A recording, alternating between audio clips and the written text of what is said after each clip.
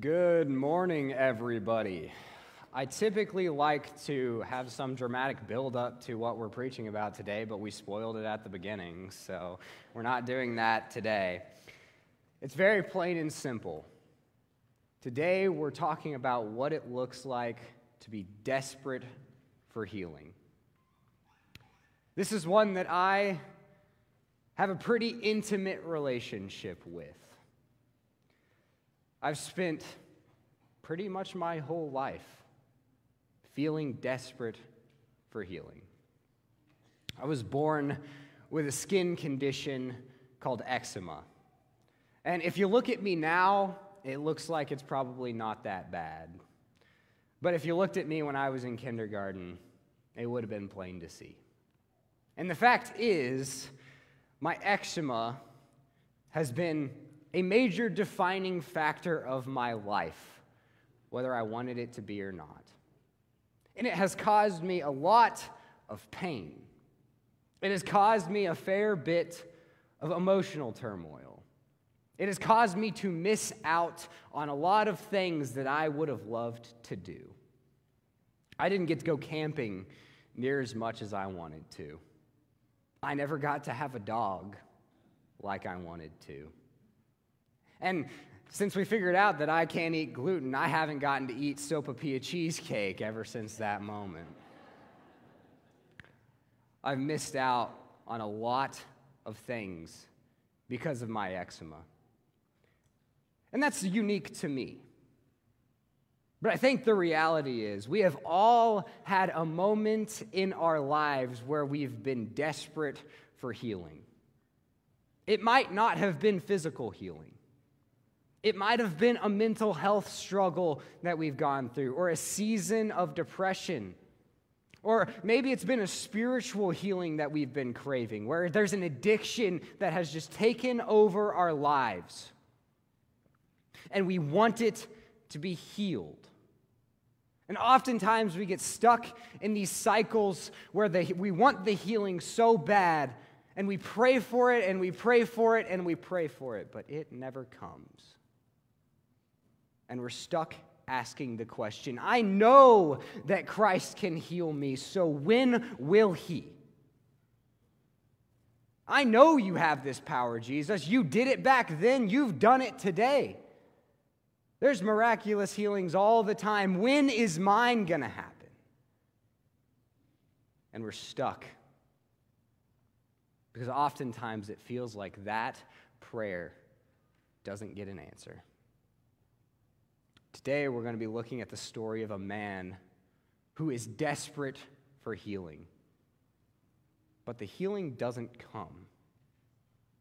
Yet God moves powerfully through what happens in his life. Today we're going to be looking at the story of a man named Lazarus. The story is found in John 11. It is 44 verses. We're not going to read all of them, but we are going to read a lot of them. So, open up your Bibles to John 11. We're going to be doing a lot of reading today. The story begins like this. Jesus gets a notification from Lazarus' sisters that he has passed away. And he finds out that Lazarus is ill. And Jesus thinks, I need to go. He finds out he's ill. Sorry, I said he passed away. That's later in the story. He finds out that Lazarus is ill. And he has this disease. And this disease looks like it is going to take Lazarus' life.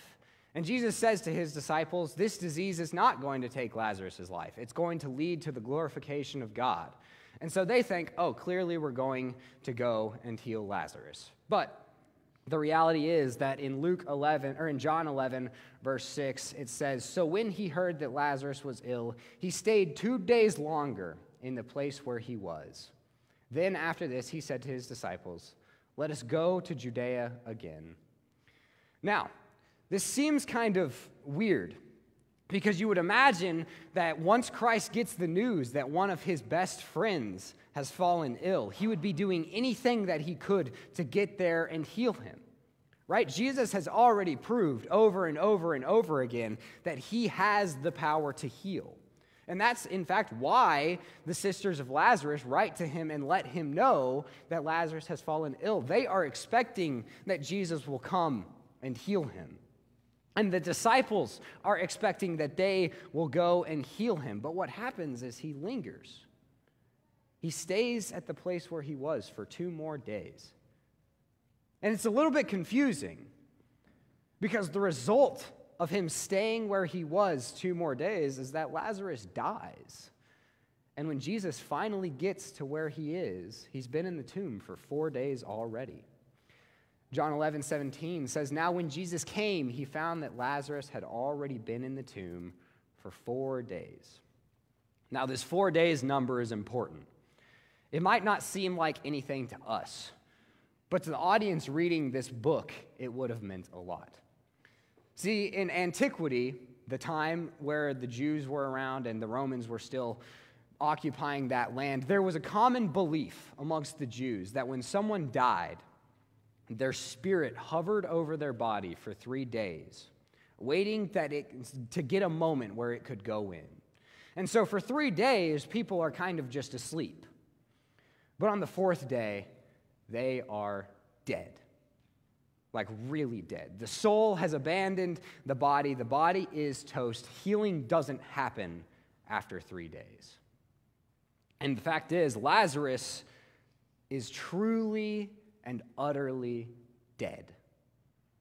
Well, Lazarus' sister Martha hears that Jesus is coming, and the following scene takes place. So when Martha heard that Jesus was coming, she went and met him, but Mary, her other sister, remained seated in the house. Martha said to Jesus, "Lord, if you had been here, my brother would not have died. But even now, I know that whatever you ask from God, God will give you." Jesus said to her, "Your brother will rise again." Martha said to him, "I know that he will rise again in the resurrection on the last day." Jesus said to her, "I am the resurrection and the life. Whoever believes in me, though he die, yet shall he live. And everyone who lives and believes in me shall never die. Do you believe this?" She said to him, "Yes, Lord, I believe that you are the Christ, the Son of God, who is coming into the world." Martha comes to Jesus, and she's a little bit older than Mary. She carries herself a little bit better than Mary, and she comes to him and she makes this statement, "I know that had you been here, my brother would still be alive." But she borders it with, "But I know that whatever you ask right now, God will still give you." She's not asking for Christ to heal her brother. In Martha's mind, Lazarus is dead. There is no coming back. What she's saying is "You let me down, but I still trust you anyway." She is accusing Jesus, saying, "I know that had you been here, my brother would still be alive. But even though you let me down, I will still believe in you." And then Jesus takes this moment to do a beautiful teaching about what the resurrection is, about the fact that he is the resurrection and the life. He teaches her and shows her just how little power death really has. And he shows her his power. He makes this declaration that he has power not even over sickness, but over life itself. He takes this moment to teach. And Martha has this beautiful moment with Christ.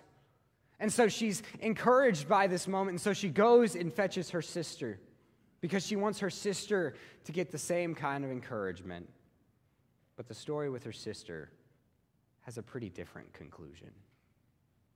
Now, when Mary, her sister, came to where Jesus was and saw him, she fell at his feet, saying to him the exact same thing as her sister, "Lord, if you had been here, my brother would not have died." When Jesus saw her weeping, and the Jews who had come with her also weeping, he was deeply moved in his spirit and greatly troubled. And he said, "Where have you laid him?" They said to him, "Lord, come and see." And Jesus wept. So the Jews said, "See how he loved him." There is no teaching with Mary. There is no reconciling with Mary. Mary comes to Jesus and she makes the same statement. She says, I know you could have healed my brother, but you weren't here. And then she falls down and she cries. And Jesus doesn't take this moment to scold her. He doesn't take this moment to teach her something. He doesn't take this moment to go on an exposition about theology. No, he sits there and he cries with her. Moved by her heartbrokenness, moved by the pain that she is enduring. Martha could handle a teaching. Mary could not. And Jesus sees her heartbrokenness, and he's heartbroken too. And the crowd, always doubting, always looking on and judging, says this. But some of them said, could not he who opened the eyes of the blind man also have kept this man from dying? They're asking the question that we asked earlier. Jesus, we know you can heal. Why weren't you here to keep this man from dying? Jesus, we know that you have power. Why couldn't you use it then? Why did you stay far away? Couldn't you have saved this man's life? See, the doubt is ever present. And the doubt is ever present for us too. That question always comes up. Jesus, I know you can heal me, so when will you? These people say, we know you could heal me. We know you could heal Lazarus, so why didn't you? And Christ, moved by this scene, goes and does one of the most powerful and beautiful miracles in the entire Bible. Then Jesus, deeply moved again, came to the tomb. It was a cave, and a stone lay against it. Jesus said, take away the stone. And Martha, the sister of the dead man, said to him, Lord, by this time there will be an odor, for he has been dead 4 days. Again, the doubt is creeping in. She's not expecting a miracle. She's saying, oh, it's going to stink. Why would we do that? And Jesus said to her, did not I tell you that if you believed, you would see the glory of God? So they took away the stone. And Jesus lifted up his eyes and said, Father, I thank you that you have heard me. I knew that you always hear me, but I said this on account of the people standing around, that they may believe that you sent me. When he had said these things, he cried out with a loud voice, Lazarus, come out! The man who had died came out, his hands and feet bound with linen strips, and his face wrapped with a cloth. Jesus said to them, unbind him and let him go. Christ takes this moment in the midst of tragedy to give great glory to God. He stops in the midst of this really weird scene where they've opened up a tomb and no one really knows what's going to happen. And he starts praying. And everyone's probably looking on like, this guy's crazy. He's lost his mind. But he prays to God and he says, God, I know that you hear me. But I'm doing this whole exposition right now. I'm doing this whole thing so that the people around me might believe that you've sent me. And at the drop of a dime, a man is raised from the dead. Lazarus walks out of that tomb. Christ had proven his power to heal over and over and over again. But in this moment, he proves that he has power not only over sickness, but over death as well. And Lazarus walks out. And the Jews look on, and John 11:45 says this. Many of the Jews, therefore, who had come with Mary and had seen what he did, believed in him. They see the miracle worked. They see the power of Christ. They see this beautiful scene take place. And because Christ let Lazarus die, many people come to believe in him. A healing was just old news at this point, but a man raised from the dead leads to the glorification of Christ as the Son of God. God works in the midst of this terrible situation. And yet the story ends in a happy way. Lazarus is raised up from the tomb. Death doesn't have the final word. Lazarus walks out, and the story has a happy ending.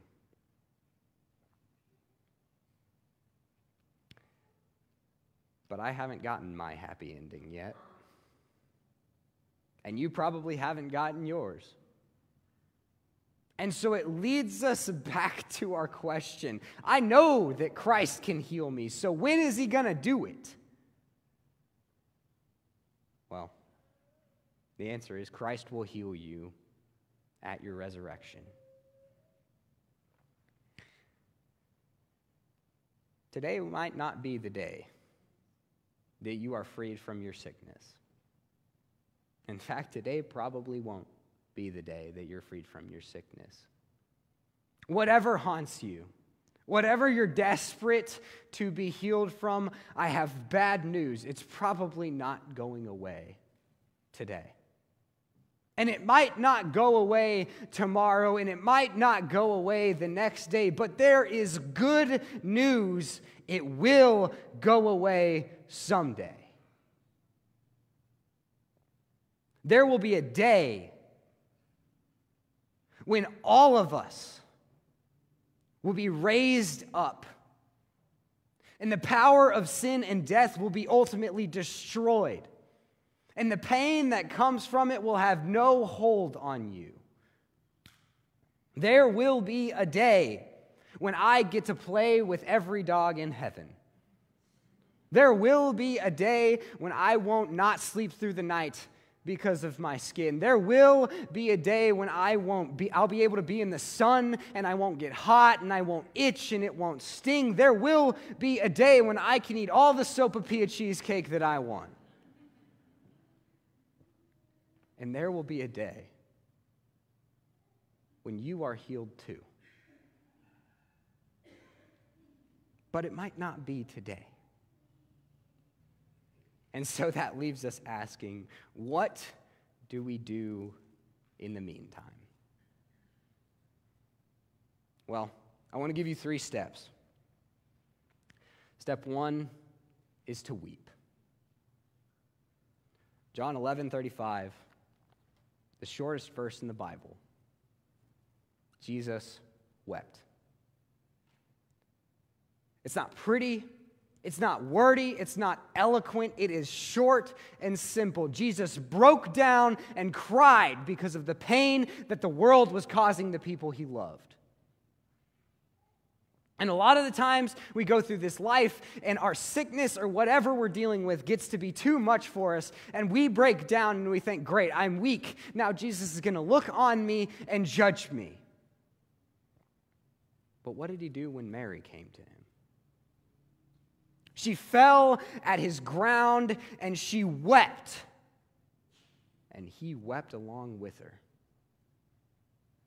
When you come to Jesus because the pain that the world is causing you is just too much, and you fall at his feet and you just can't help but cry, he doesn't look at you and say, "Why are you crying?" He doesn't look at you and say, "Why are you being so weak?" No, he sits there and he weeps with you. Don't be too strong to weep. Even God on earth, Jesus Christ, was not too strong to weep. And he sees the pain of the world, and it breaks his heart, and he was allowed to cry, so you are too. But we can't just wallow forever. So step 2 is to wait. Romans 8 says this, verses 18 through 25. This is Paul writing, and he says, "For I consider that the sufferings of this present time are not worth comparing with the glory that is to be revealed to us. For the Creator waits with eager longing for the revealing of the sons of God. For the creation was subjected to futility, not willingly, but because of him who subjected it, in hope that the creation itself will be set free from its bondage to corruption and obtain the freedom of the glory of the children of God. For we know that the whole creation has been groaning together in the pains of childbirth until now. And not only the creation, but we ourselves, who have the first fruits of the spirits, groan inwardly as we wait eagerly for adoption as sons, the redemption of our bodies. For in this hope we were saved. Now hope that is seen is not hope, or who hopes for what he sees? But if we hope for what we do not see, we wait for it with patience. For a lot of us, our time for healing hasn't come yet. And that stinks because we're stuck in a situation where our only option is to wait. We know that it's going to come one day, but right now, we just have to wait. But Paul writes to us, and he says, I consider the sufferings of today to be nothing because I look forward to what is awaiting me. And I can eagerly await the resurrection because all creation is eagerly awaiting the resurrection. All creation was subjected to suffering. All creation was subjected to pain. All creation is desperate for healing. And it's easy to wait. Because when that healing comes, everything will be redeemed.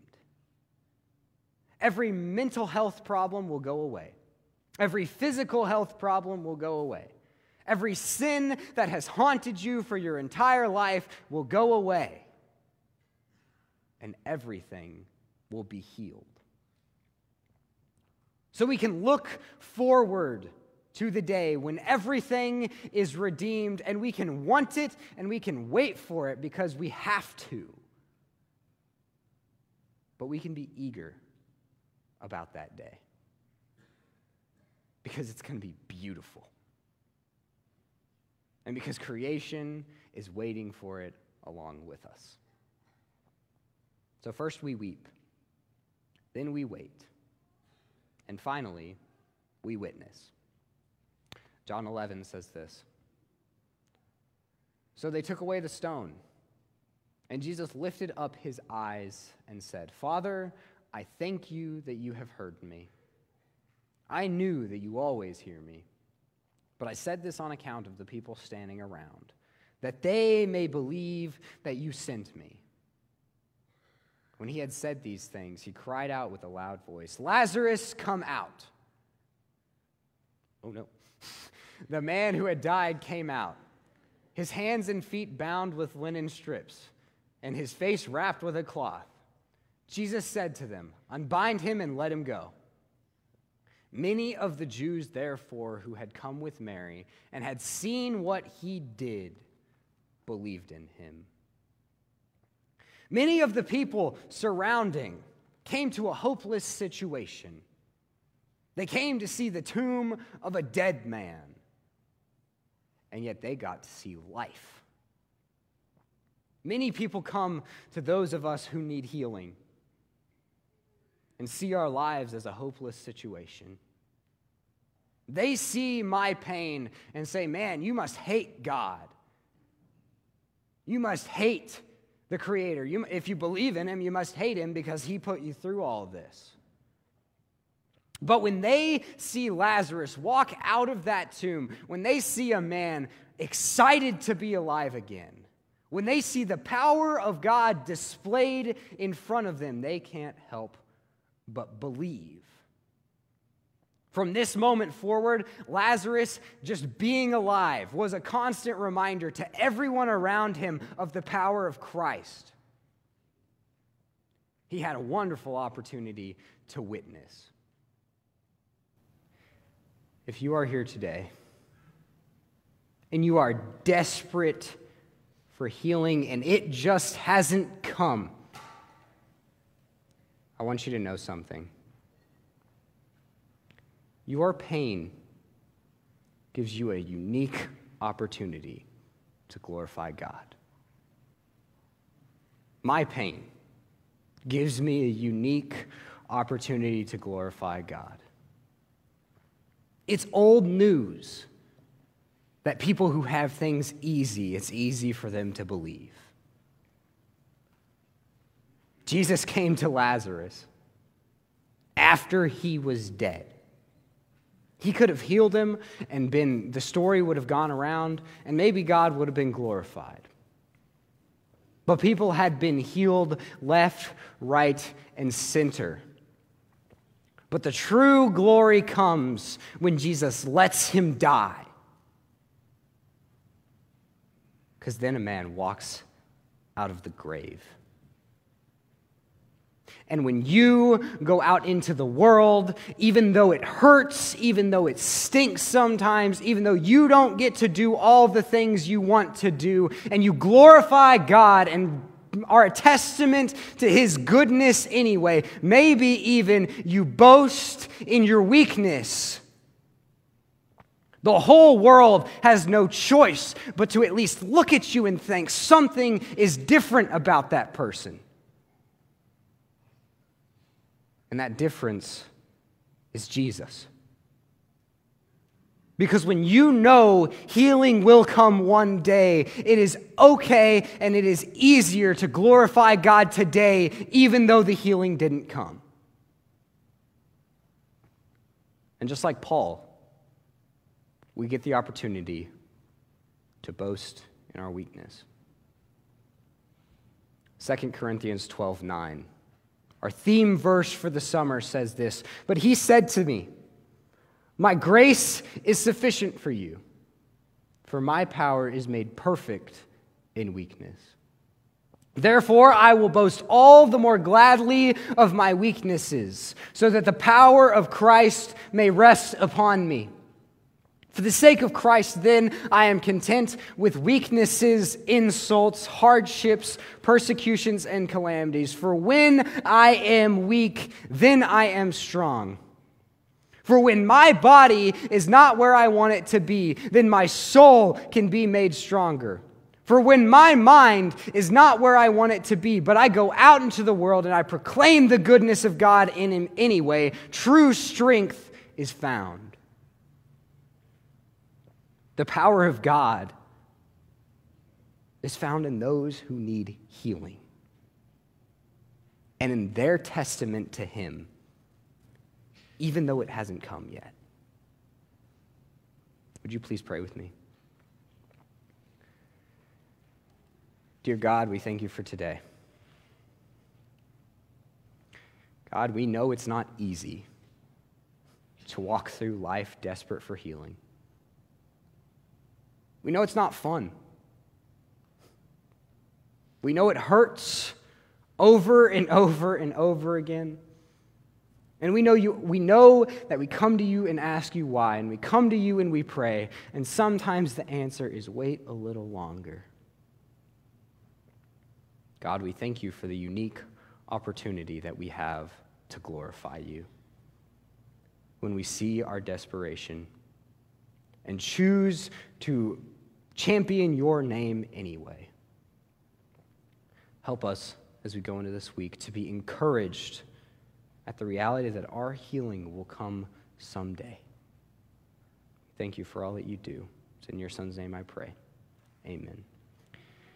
If you're here today and you've never heard of the one that offers new life, the one that offers healing, the one the world has no chance of giving it, we would love nothing more than to talk to you. The elders are going to be at the doors. We're going to have ministers down front. We would love nothing more than to tell you the story of the one who heals not only your body, but your soul as well. Join with me as we stand and as we sing.